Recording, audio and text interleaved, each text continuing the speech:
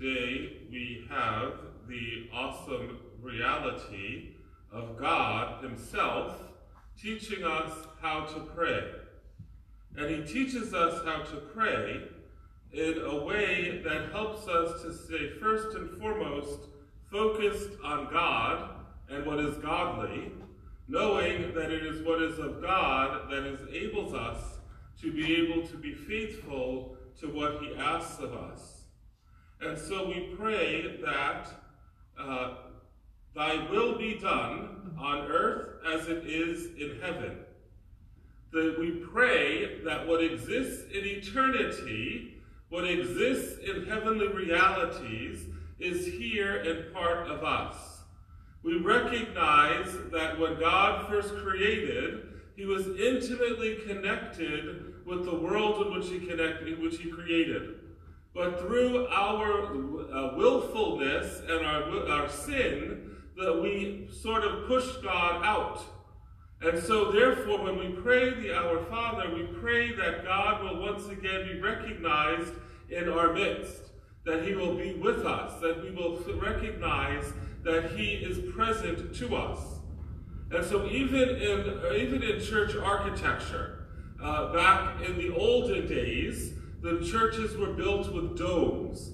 They were built in a cruciform shape, and with the understanding that the altar was at where the heart of Jesus would have been on the cross. And right above the altar was the dome. The dome represented the reality of heaven.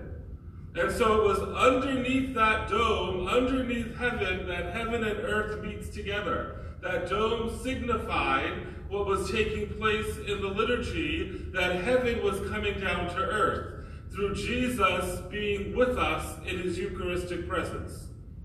And so we are reminded that as we pray this prayer, that we are the instruments or part of the instruments of God to help us or to help the world find God in it.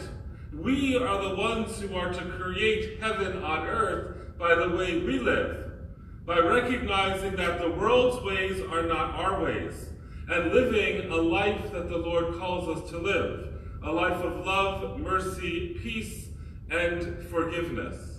Let us pray with this prayer, which we have learned in the earliest of our days, this prayer which we say every day, many times a day, will not just be words that we recite, but they will become part of our very being, that we may live what we pray, and that truly God's kingdom will come and his will be done on earth as it is in heaven. God bless you.